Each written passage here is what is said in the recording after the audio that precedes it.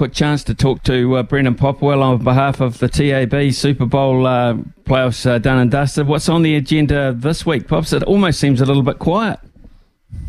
It is, Smithy, yeah. Good morning to you. Certainly NBA basketball will always press on and be our number one seller through this period. And what I can tell you, we've taken some interest in a match that's coming up later on this afternoon, the Brooklyn Nets versus the Lakers.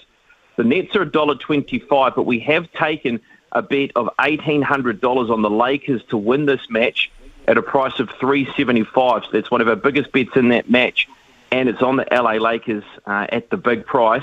In terms of the Brooklyn Nets, we have taken support for them in the margin. So this punt is going the other way, believing the Nets can win by a good margin. They've taken the 11 or over at a price of $2.08 with $1,000 on that. So that's the two big bets. I will jump ahead to another match too, and around the Golden State Warriors. We've got a boosted bet here, both Clay and Steph to shoot 5 or more 3 each.